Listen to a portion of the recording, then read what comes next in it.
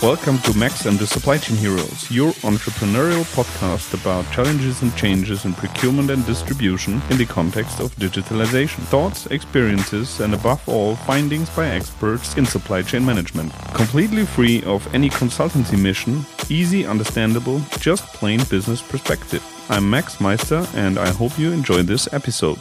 Welcome to a new episode of Max and the Supply Chain Heroes. My today's guest is Tom Gale, CEO of Modern Distribution Management. They serve all people that are interested in information about wholesale distribution in the US. And I think this episode is very interesting because you can get many insights in the actual state of distribution in the US and also have some insights about the situation for the distributors in Germany.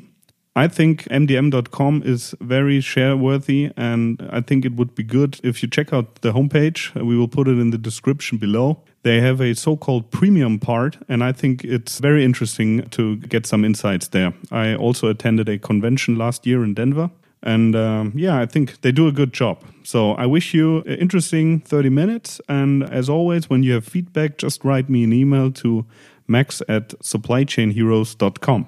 Have fun. Okay, welcome to a new episode of Max und die Supply Chain Helden. Today I have an English-speaking guest. Tom Gale is sitting here. Before I start introducing you halfway, maybe you just tell the audience who you are and what you do. Thank you, Max. Delighted to be here with you today. I am the CEO of Modern Distribution Management. It is a market research and media company based in Colorado in the United States. And we have been actually a newsletter journal that covers wholesale distribution since 1967. In 1992, I bought the newsletter. And particularly in the last 10 years, we have really invested more in our research and digital channels and really tracking key trends in distribution. So we don't really cover products. We cover all verticals of distribution, but it's really around the operating best practices of distributors, the key trends that are changing the industry, and the strategies of companies. So we do a lot of work in terms of mergers and acquisitions, competitive dynamics, and that includes some of what's taking place in Europe as well as the United States. So your focus until today is mainly the U.S. market? Yes, up until, I would say, in the last 10 years in particular, there's been a few different ways of acquisitions going in both directions, but primarily there were some European distributors including Erics and Sonepar across a couple of different product verticals that started buying up U.S. distributors and building a platform in North America. And so that was roughly 10 to 15 years ago that started to take place. So when that started happening, we became more interested in covering those companies in Europe more closely. Mm-hmm. So I get to know you a couple of years ago when I asked you about which companies I should visit in the US. So we are mainly trying to figure out what's going on in supply chain management and in supply chain optimization. So I think it would be very interesting to draw out what is the actual state of the whole topic, supply chain management and disruptive distribution, as you always call it, in the US. Sure. Well, a final piece of introduction, because I think it's important, but on the media side of what we do, we produce a daily e-newsletter that reaches about 15,000 wholesale distribution executives as well as the suppliers to them. So about 85% of our audience are distributors, about 10% are manufacturers of products, and I'd say 5% are service providers, so it's the software companies and the ERP systems that cover and the consultants that are working in the industry. So we've really built out a community across all these different distribution sectors with our biggest strength really in the industrial products. So power transmission, MRO, fluid power, electrical, those are really the strongest, and fasteners, those are really the strongest areas where we have our largest audience. And then as well, also in construction supplies, building materials. So, as you finished up with the introduction, you are talking, or your audience is basically covering all parts of the supply chain. So, you have the manufacturer, you have the distributor, you have some software companies. So, what is the actual state? Well, so we also do a lot of surveys of our audience, and what we've really seen a shift in what's really forming our themes this year is really around a couple of different areas. One is around analytics being a really critical aspect of what we really track, what the leading distributors are doing to really differentiate themselves in their respective markets. And it really comes down to three things that we're tracking now and really making the big difference. One is in analytics, and really companies that are able to better leverage their data and understand what's happening. The other aspect is in digitalization, and in particular, starting to think differently in terms of becoming more platform companies. And then the final piece is around talent development. And in distribution, at least in the U.S., that's always been put in the back seat. It really hasn't been so important. We really think, and what we're seeing here is that things are changing so quickly now that finally distributors are recognizing they need to bring new types of talent into their businesses that 5 years ago they weren't thinking about.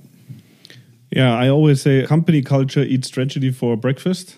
Absolutely. So I think it's very important that you have young people that really understand how the company is working and try to evolve step by step. And you cannot make a strategy in digitalization in the ivory tower and know what is happening in 10 years. So you always have to adapt quickly.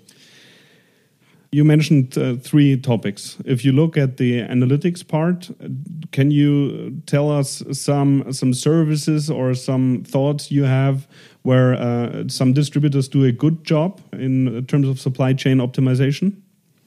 Yeah, and I think it divides into two areas, internally but then externally. I think really where we're seeing the real gains being made are in those distributors and their manufacturer-supplier partners in data sharing and just increasing the visibility around inventory availability, stocking, all this sort of the transparency of information, which is really that's translating into much better customer service at the customer level, because ultimately that's what this is all about, right? So it just makes sense that those distributors that are essentially starting to be strategic in picking their partners, their supplier partners, around those who can supply good data and information to make them much smarter to their customers. That's the shift we're starting to see, I think, in terms of there's still exclusive distribution, there always will be, but there's another level that's entering here in terms of you can't be all things to all people. And I think that's a shift that's starting to get faster right now. Do you see new distributors going to the industrial market? So we all know about Amazon Business, but do you know other companies that use that kind of data analytics? Absolutely. And this is where, and of course, this all comes together in terms of, I talked about digitalization, analytics, and talent. Of course, all of this is all mixed up into one very important mix of how a company builds competitive advantage. So to your question, what we're seeing now are new models of distribution where, in a similar way to what Amazon Business is doing, their cost structures are entirely different than the traditional branch models that have worked for 100 years in distribution. And what that means is it's becoming very difficult for traditional distributors to operate in the same model with the same type of cost structures, particularly in outside sales. And the typical outside sales costs for most distributors are very expensive. So what we're really seeing right now is a very quick transition for some distributors to really attack that problem of a sales model that's not sustainable in the future with all the digital competitors that are emerging out there. So again, what's happening out there is you're getting another fragmentation taking place in terms of what the market looks like, with a much smaller type of distributor, but they still have access to product one way or another, but they don't have the same carrying costs for inventory. They figured out how to operate that more leanly, but they also have a much leaner sales model as well. I think it's a similar situation here in Germany. Also, the costs for outside sales are quite high. But what we see is that you can really help with some digital tools. You can help to make the outside sales more efficient for us, but also for the customer. Because we have more and more customers that say we don't want to have any visits, or at least maximum once a year. And I think it's the same in the US. I talked to Jonathan Bind from Real Results Marketing, and I think he made a survey how many customers really want to have visits from outside sales, and it's declining year by year. Yeah. So it will be difficult in the future to really get contact to the customer. Yeah, and Jonathan's been a great research partner and good friend to MDM.com, our web platform, for many years.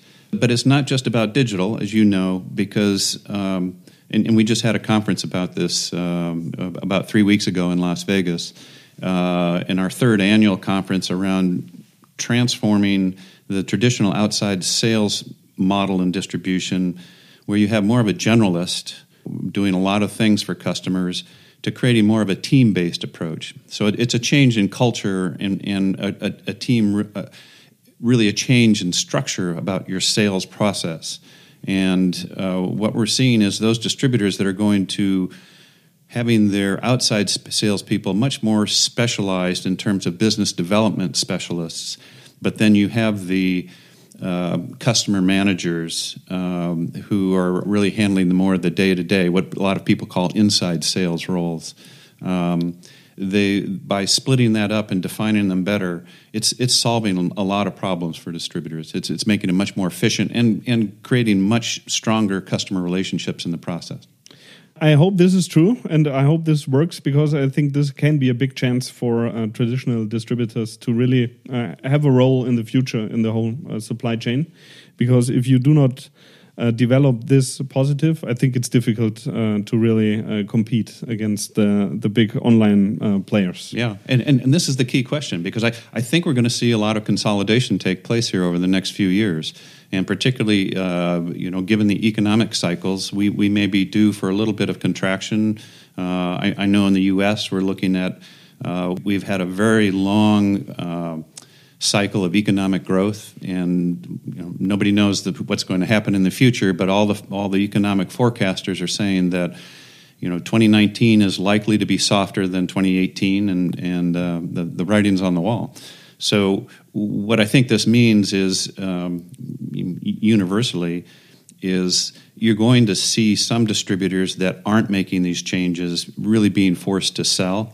And I think what that means is these more nimble type of sort of new distribution models are going to be very successful, because they can adapt and adjust to what customers are asking for much more quickly. Okay, I see, and I think it's the truth. If you can adapt, you will survive. That's what I truly believe. If you look at the distribution in the US, and you also know some distributors here in Europe, can you give us an impression? Do you see any difference, or do you see many similarities? And what is the time difference between maybe the continents? Are the US distributors ahead 3 to 5 years? Or can you give us a general impression about that topic? 5 years or 10 years ago, I think I would have said yes, probably, but it's because I think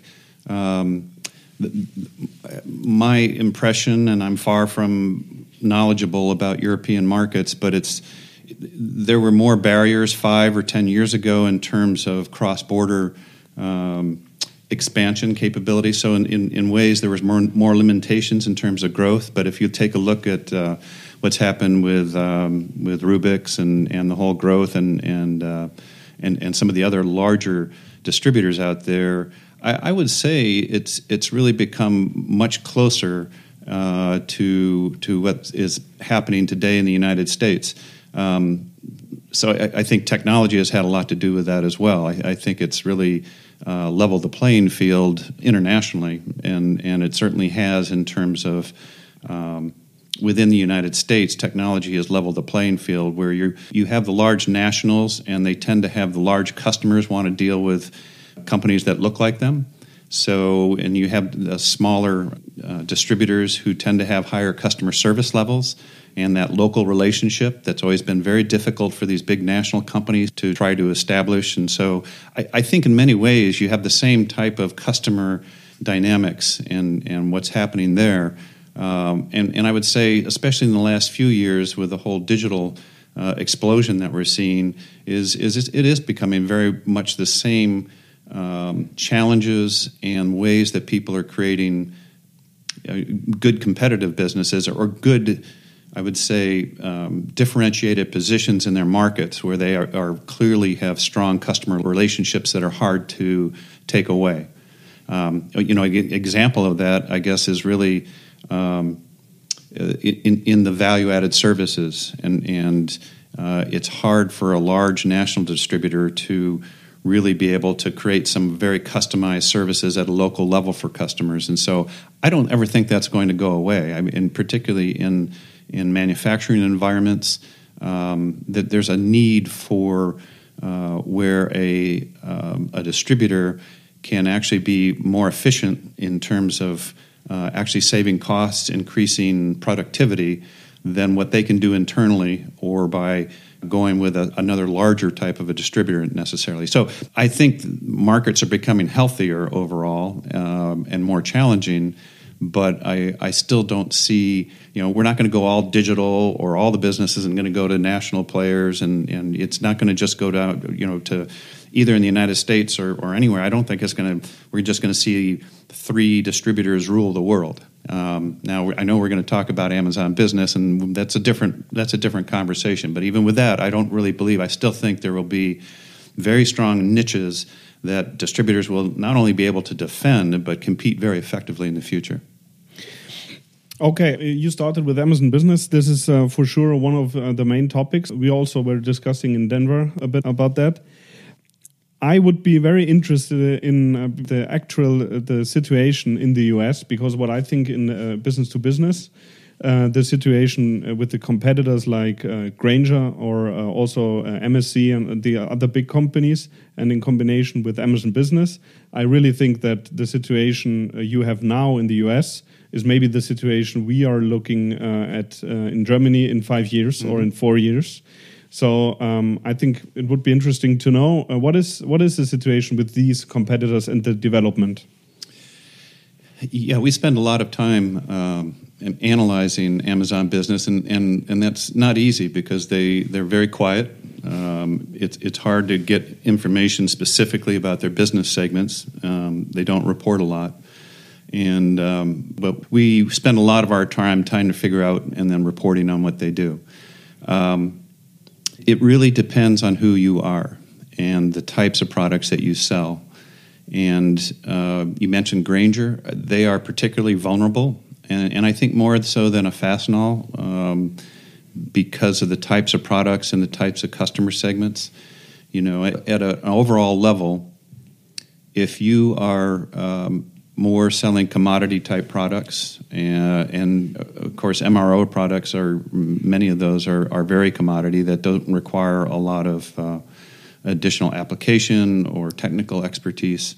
Those are very vulnerable, and what we're seeing is that Grainger's model, I think, is more open to being disrupted by an Amazon Business than many more technical distributors. And so it really depends on how large you are and your focus. What we're seeing is the nationals are really more vulnerable to Amazon Business taking a larger percentage of what they're selling today because they don't have the backup. It used to be that Grainger was the convenience store. They had the ability to, if you needed something, you could get it tomorrow. Well, Amazon Business has taken that away, right? And you can get it today in many cases.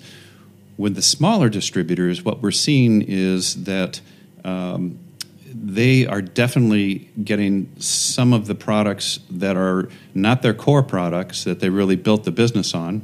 But the products that were sold along with their main products, their areas of expertise. So let's say if they were cutting tool specialists, let's say, or bearing specialists, many of those products aren't going to go away.